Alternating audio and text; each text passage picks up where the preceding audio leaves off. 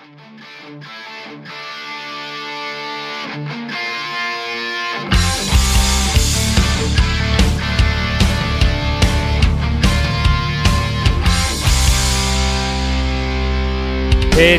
Steelers fans, what's going on? This is Jeff Hartman, senior editor behind thesteelcurtain.com, with you for another episode of Let's Ride, your Monday, Wednesday, and Friday morning podcast. It is Monday. It is not a victory Monday. It is definitely not a victory Monday. After the Steelers lose to the New England Patriots 17-14 at Acrisure Stadium, the regular season home opener for the Pittsburgh Steelers, if it doesn't feel like they just followed the same script from 2021, I don't know what did. They go on the road in week one, they win a game that no one thinks they're ever going to win, then they come back to Pittsburgh, a game that everyone is predicting them to win, and they fall flat on their face. It happened last season with the Raiders coming to town in week 2. This season, the Patriots at home in week 2. There's a lot to decipher in this game. There is a lot to unpack from this game. And we're going to try to do all of it. It is a short week. I want to remind everyone of the schedule just so that you know. Today's show, winners and losers in the second half. I'm going to update my DEFCON numbers after week 2. I'm going to talk a lot about quarterbacks, don't get me wrong. Wednesday's show, still going to do a mailbag, but it's also going to be it might have to be an abbreviated mailbag. I'm going to be getting you ready for the upcoming game. I have to see if Jeremy can join me to do NFL picks. I'm not sure. We'll have to play that one by ear. The game is Thursday, Friday. I'll be back again with another winners and losers, and then we have the weekend off, this little mini bye for the Steelers and the fan base and the podcasters, and I'll be back on Monday to recap all the action that was in week 3 to get you ready for the upcoming week, which will be week 4 in the New York Jets. Okay, with that all out of the way, we have a lot to get through. Let's dive head first. As we always do after a game, win, lose, or draw, we update the injuries. Mike Tomlin only noted one injury after the game, and that was to Devin Bush. He said it was a foot injury. But that means all the players that left the game last week for, even if it's just a period of time, those injuries, we're talking Najee Harris foot, Mason Cole ankle, Levi Wallace ankle, all those injuries, they seem to be just fine. No re-injury, nothing like that. So when you're talking about a short week here, folks, Mike Tomlin is speaking today, Monday, at noon. So you'll have that Mike Tomlin press conference recap from Dave Schofield today. You just got to roll it over and you got to put it behind you and you got to move on. So maybe that's one of the positives out of this short week for the Steelers, but not having a key injury, although Devin Bush being out would definitely limit the defense. That's the only injury of note. Okay, let's get down to business.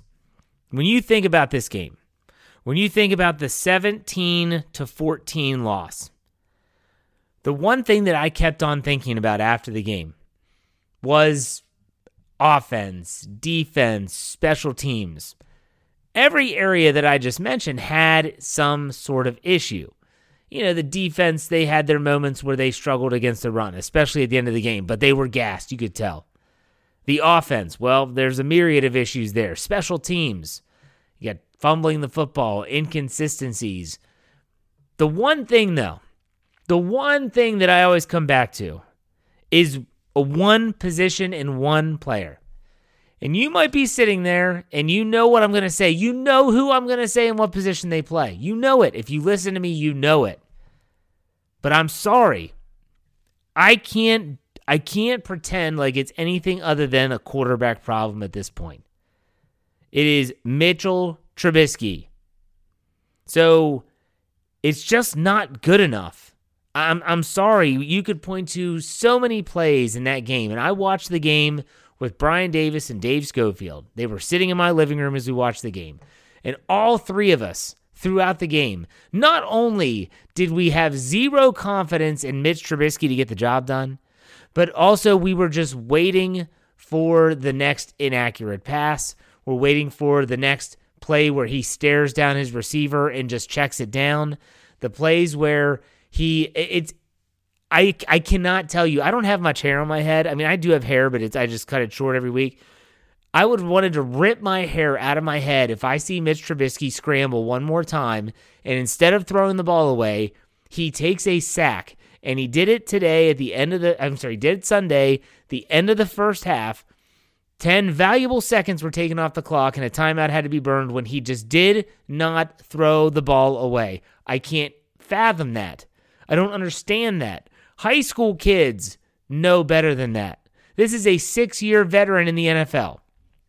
This is, in my opinion, this is Mitch Trubisky's last shot at being a starter in the National Football League. And when Mitch Trubisky was signed by the Steelers in February, first day of free agency, the tampering period starts, the Steelers go out and they sign Mitch Trubisky to a 2-year deal.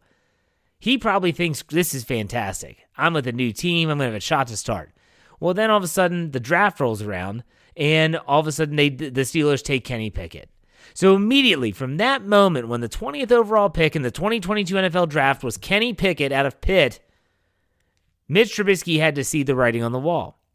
He had to see the writing that they're not going to spend a first-round pick on a quarterback that they don't view as their next guy, which turns Mitch Trubisky into a bridge quarterback. Well, how long is their bridge, Mitch? Is your bridge a couple games? Is it a season? And what happens after you get to that other part of the bridge? Well, we know that Kenny Pickett takes over for the Steelers, but what about you? This is what I'm talking about with Mitch Trubisky. From that moment, he had to know, look, I'm here in Pittsburgh, and they're telling me I'm going to be the starter. I've got to play my butt off. I've got to play my butt off because if not, I might be looking at being relegated to backup duty for the rest of my career. And if that's no one wants that. I mean, no one goes into a career and says, my goal is to be a backup quarterback in the NFL. Hey, for longevity, for pay, you can't beat it. However, at the same time, these guys are competitors. They want to play. They want to be the guy. Well, I got to be honest. Week 3 in Cleveland, Thursday Night Football, short week. This might be Mitch's last shot. It certainly does feel like it. You can hear Mike Tomlin after the game talking about everyone needs to play better, including his quarterback. And everyone says, well, that's just kind of coach speak. Mike Tomlin does not like to throw certain players, certain positions under the bus. I found that very telling. Mitch Trubisky is being peppered with questions about throwing the ball downfield. We'll get into some comments here in a few seconds about that he made that definitely, in my opinion, puts the onus on the coordinator and not so much him. Interesting stuff. You can't tell me that you're not watching the broadcast and you're hearing the Kenny. The fan base wants Kenny Pickett. Because here's the thing with Kenny Pickett. If Kenny Pickett gets a shot and he doesn't show out right away, they say, well, this is still could be the guy. You just got to give him time. Mitch Trubisky's a 6-year veteran. Now, yes, there should be given time. And I've said that all along. You got to give him time. Give Mitch some time. And maybe is 3 games not enough time? Maybe, but at the same time, are you trying to actually make something out of this season? Are you willing to keep trotting out that same product over and over again with a defense that's pretty darn good? You just going to let that go?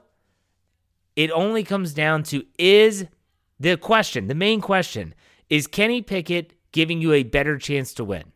That's what Dave Schofield always says. When the Steelers feel that Kenny Pickett will give them a better chance to win is when he will play. So let's look at characteristics of quarterbacks, and we'll say who gets the nod as we are sitting here right now. So here are the categories first. Accuracy, mobility, arm strength, experience, release, and decision-making. Those are the 6 main categories that I am using to figure out who has the nod right here with Pickett versus Trubisky. And again, this is as we sit here right now. So accuracy. Anyone that's watched the preseason, and I don't care who they are throwing to or who is opposing them. So in other words, in week 1 against Seattle in the preseason, when Kenny Pickett comes in, plays the entire second half, yeah, he's playing against 3rd and 4th string guys. A lot of those players aren't even employed in the National Football League anymore. But you still have to put the throws on the money. And he did that. He showed he could do that. Kenny Pickett is by far the more accurate passer, even right now in his career. So I give that nod to Kenny Pickett. Mobility? Well, everyone says Mitch Trubisky's more mobile. Kenny Pickett can run too. I don't think Kenny Pickett is any less mobile than Mitch Trubisky. I think that's a push. They're both mobile. None of them are Lamar Jackson or Kyler Murray. Both of them push. Arm strength. This goes to Trubisky. He does have a stronger arm. That has been a knock on Kenny Pickett since the draft prep and even before that. They said he can thread the needle, but he's not pumping the ball down the field 60-plus yards. Now, experience. Well, that's obviously going to go to Trubisky. Kenny Pickett, while extremely experienced at the collegiate level, and he's not young, he definitely does not have the NFL experience that Mitch Trubisky does. The release, that's Kenny Pickett. Kenny Pickett has a better release. He is a quick decision maker. He is experienced at reading defenses, even though it might not be at the NFL level, and he knows and he's decisive with where the football is going to go. Now, this is a preseason. This is the sample size we have to work with. The offense looks different when Kenny Pickett's in there. And it's probably because Matt Canada is calling the game differently if Kenny Pickett is in there. But the one thing you cannot deny is that when Kenny Pickett played in the preseason, the offense was smooth, the offense moved on time, and it was more rhythmic than it has been yet with Mitch Trubisky. And the last one is decision-making. This might be one of the most disappointing facets of Mitch Trubisky's game. I was excited for Mitch Trubisky. I was on the Trubisky train, Bisky business, as we called him on the podcast. And the one thing I can't get over is his decision-making, or lack thereof, since being the starter for the Steelers. He has locked onto receivers and stared them down. He has taken checkdowns when there's other options that are open. He looks frantic. That is the word that Brian Davis used when we were watching the game. He says, he's too frantic for me. He doesn't look calm in the pocket. And folks, this is not about the offensive line anymore. I'm sorry, but after 2 weeks, I'm not blaming the offensive line anymore. They gave up, I think, 1 sack against Cincinnati. They gave up 3 against New England, and only 2 of those, maybe even all 3, were on Trubisky. The Steelers' offensive line is protected. Whether they're doing Max Pro, all that stuff, I don't know. It's not the offensive line's fault anymore. Can you put the fault at all on the pass catchers? You see George Pickens getting visibly frustrated. Pat Freiermuth is getting frustrated. Deontay Johnson is getting frustrated. So the next question is, well, who are they getting frustrated with? Well, let's stop and let's look back at the Pickett versus Trubisky argument that we just dialogued. Right now, as we sit here right now, Pickett has 3 checks and Trubisky has 2, according to the 6 categories that I just laid out there.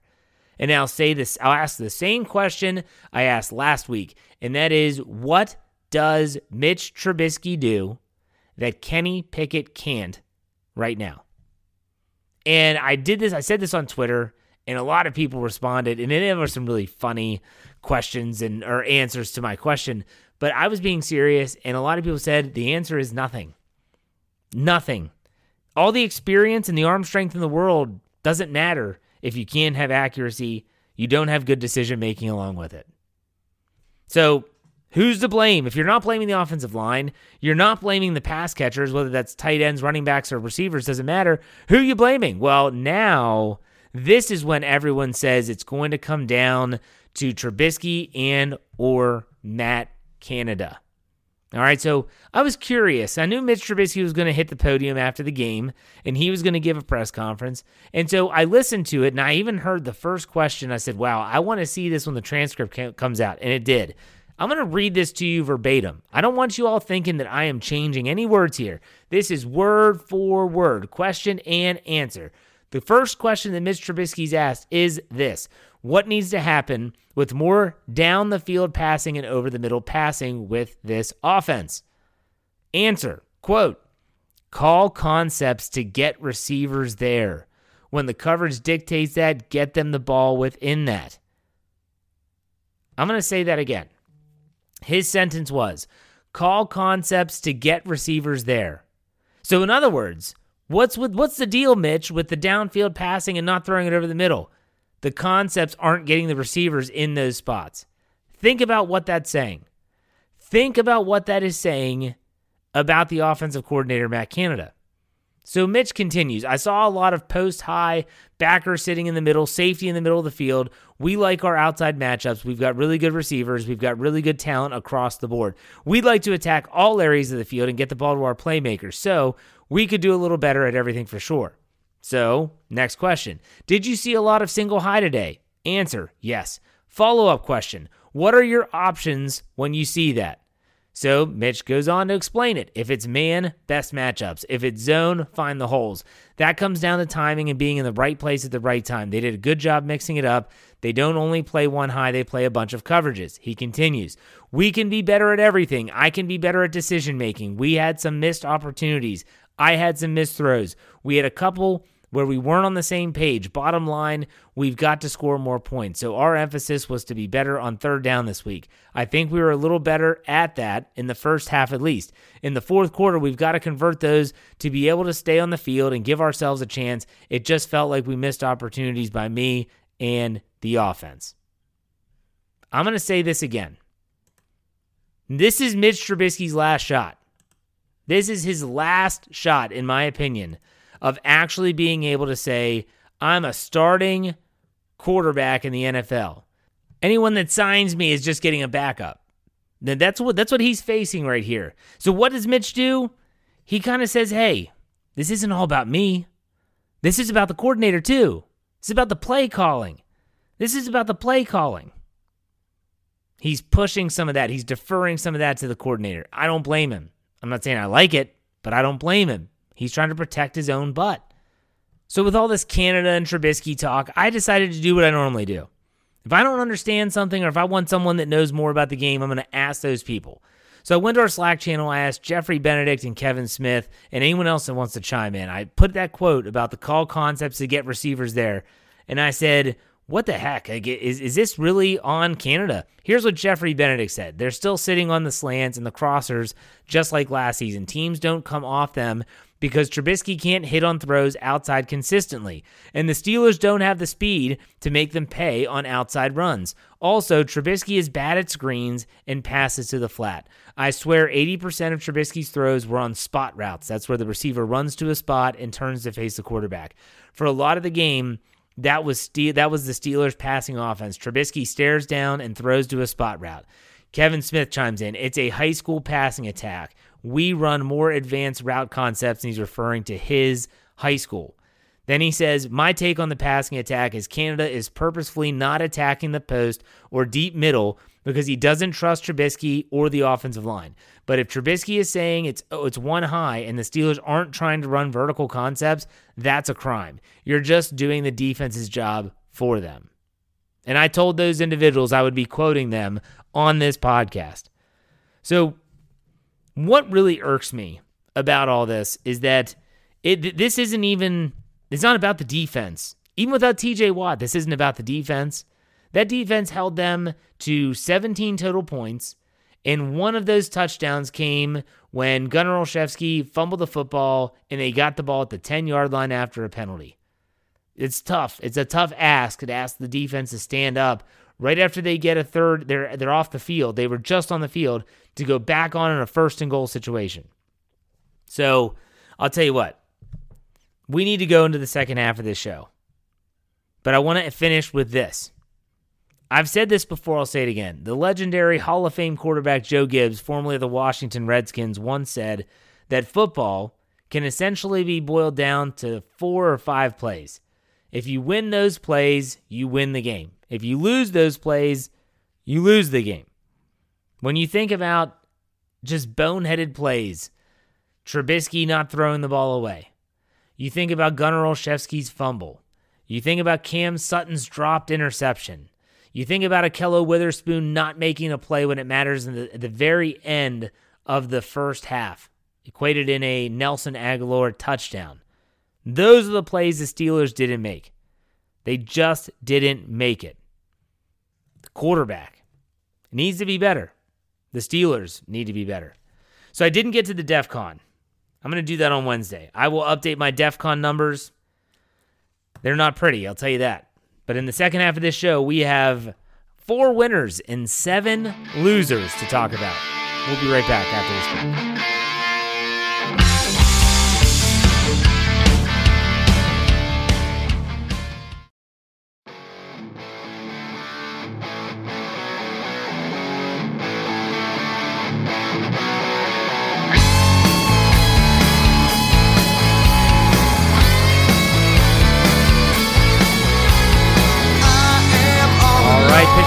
Steelers fans, welcome back to the second half of the show. You know what it means when it is Monday following a game.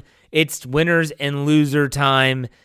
There's a lot of people out there that probably think, oh, Jeff, they lost. The Steelers lost. They look like garbage at times. How do you have any winners? Because I think there's value in players performing well.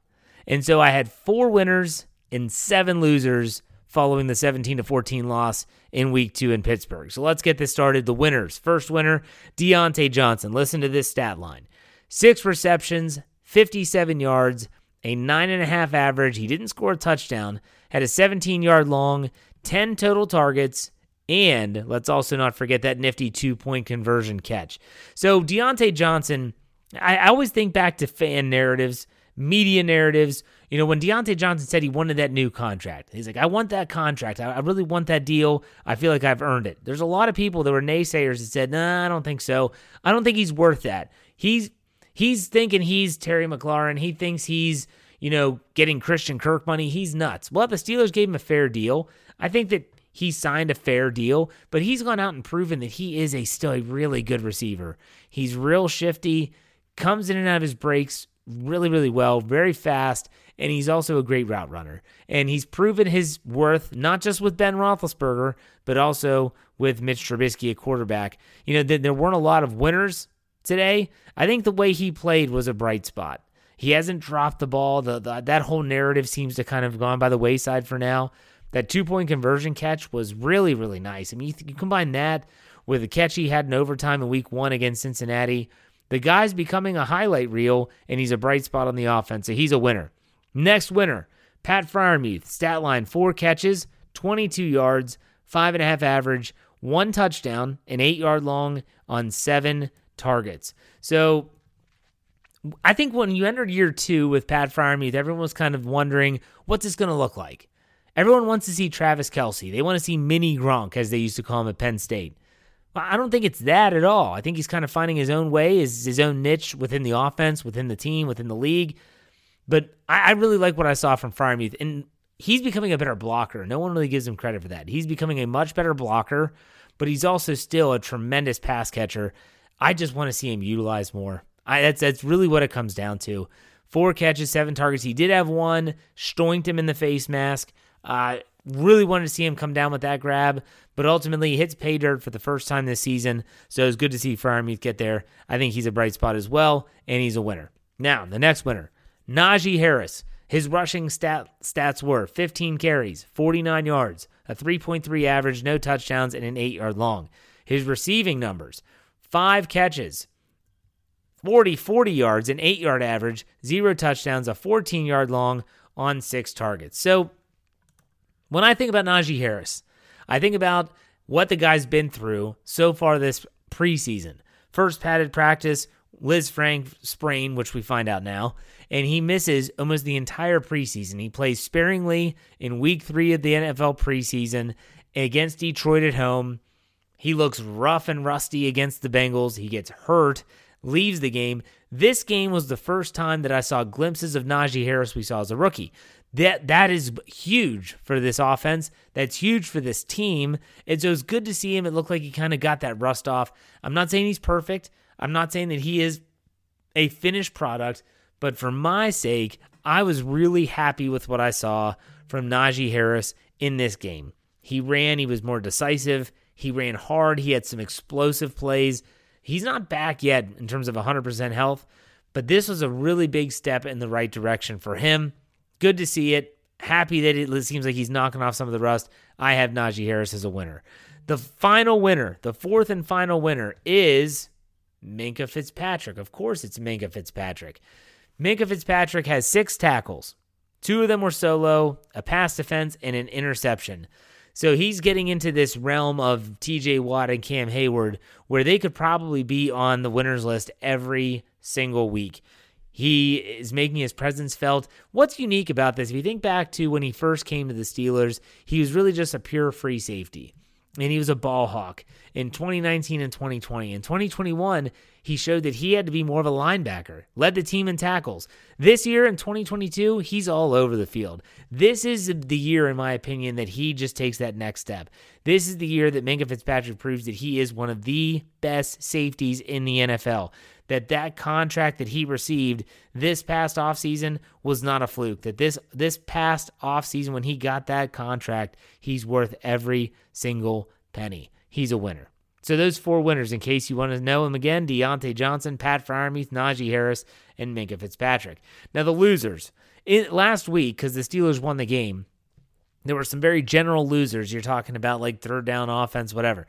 I was more specific this week. First loser, shocker, Mitch Trubisky. He finishes 21 of 33, 168 yards, 5.1 average, 1 touchdown, 1 interception, 3 sacks for 16 yards, and a 73.8 rating. So this offense is not a finished product. We recognize that, and I just spent a whole lot of time talking about Mitch Trubisky. But when I watch Mitch Trubisky run the offense, sometimes it is painful. Absolutely painful. It could be him not throwing the ball away that I've talked about a lot on this show, staring down receivers, and something that a Twitter follower pointed out to me, and now I can't not see it. The dude always throws off his back foot. It's uncanny how he never steps into throws. He never drives the ball into the throws, and he's got a strong arm. Look, I want to make something very clear about Mitch Trubisky. I'm not expecting perfection. I'm expecting more than what we've seen, though. So if Trubisky, like I said last Wednesday, if he wants to chime in on this and silence the Kenny chants, he's got to do it one way: play better. That's it. Next loser, Gunnar Olszewski. So Gunnar Olszewski, he had 1 rush for 18 yards. It was a nice jet sweep. But what he's going to be remembered for in this game was a fumble. That's when he took his eye off the ball, stroinked him in the face mask, and New England recovers. There's more to this play, though, than just Gunnar O's fumble. First and foremost, when you are primarily a return guy, and that is what Gunnar O is, he'll also play receiver, we saw that, but he is primarily a return specialist. When you are that label, you can't fumble the ball. That's like rule number 1, do not fumble the football. That is it. So for me, that's a giant red flag. Giant red flag. And he also put the ball on the turf in the preseason too as a receiver. But then you think about this sequence that he was a part of, this bad sequence that he was a part of. I mean, that fumble gave them prime field position and led to a touchdown. So Gunnar Olszewski finds himself on the losers list. But I want to go to the next player now because the next loser is Cam Sutton. He had 3 tackles, 3 solo, and 1 pass defense. So we talked about that sequence with Gunnar O. His fumble was the very end of the sequence. The sequence got started on, I think it was a 3rd and 7 pass. Mac Jones threw a pass which hit Sutton in between the 2 and the 0 on his jersey. And he dropped it. It was not a diving interception. It was not above his head. It was not at his feet. He just hit him in between the numbers, and he dropped it. If Cam Sutton catches that football, the entire dynamic of this game changes. But instead, at the time, looking back on what I was thinking was, man, that stinks. It was a blown opportunity, but they got off the field. They forced a punt. It was a 3rd down play. What happens on the punt? We just talked about it. Gunnar O hits off his face mask, and that changed everything. Go back to that Joe Gibbs quote. You have to win those 4 or 5 plays. Those are 2 plays they lost that definitely, my gosh, they turned the tide completely. Next loser, Ahkello Witherspoon. He finished with 2 tackles. 2 of them were solo and 0 pass defenses. And the reason why I put in the stat 0 pass defenses was because the play that he did not make would have been a pass defense, if not an interception, at the end of the first half. The Patriots were threatening to be in field goal range. Mac Jones dials up a deep ball. It's one-on-one coverage, and Witherspoon has good positioning on it.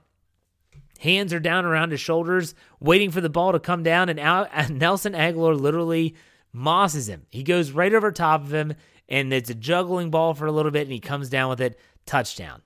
Touchdown with only less than a minute left in the half.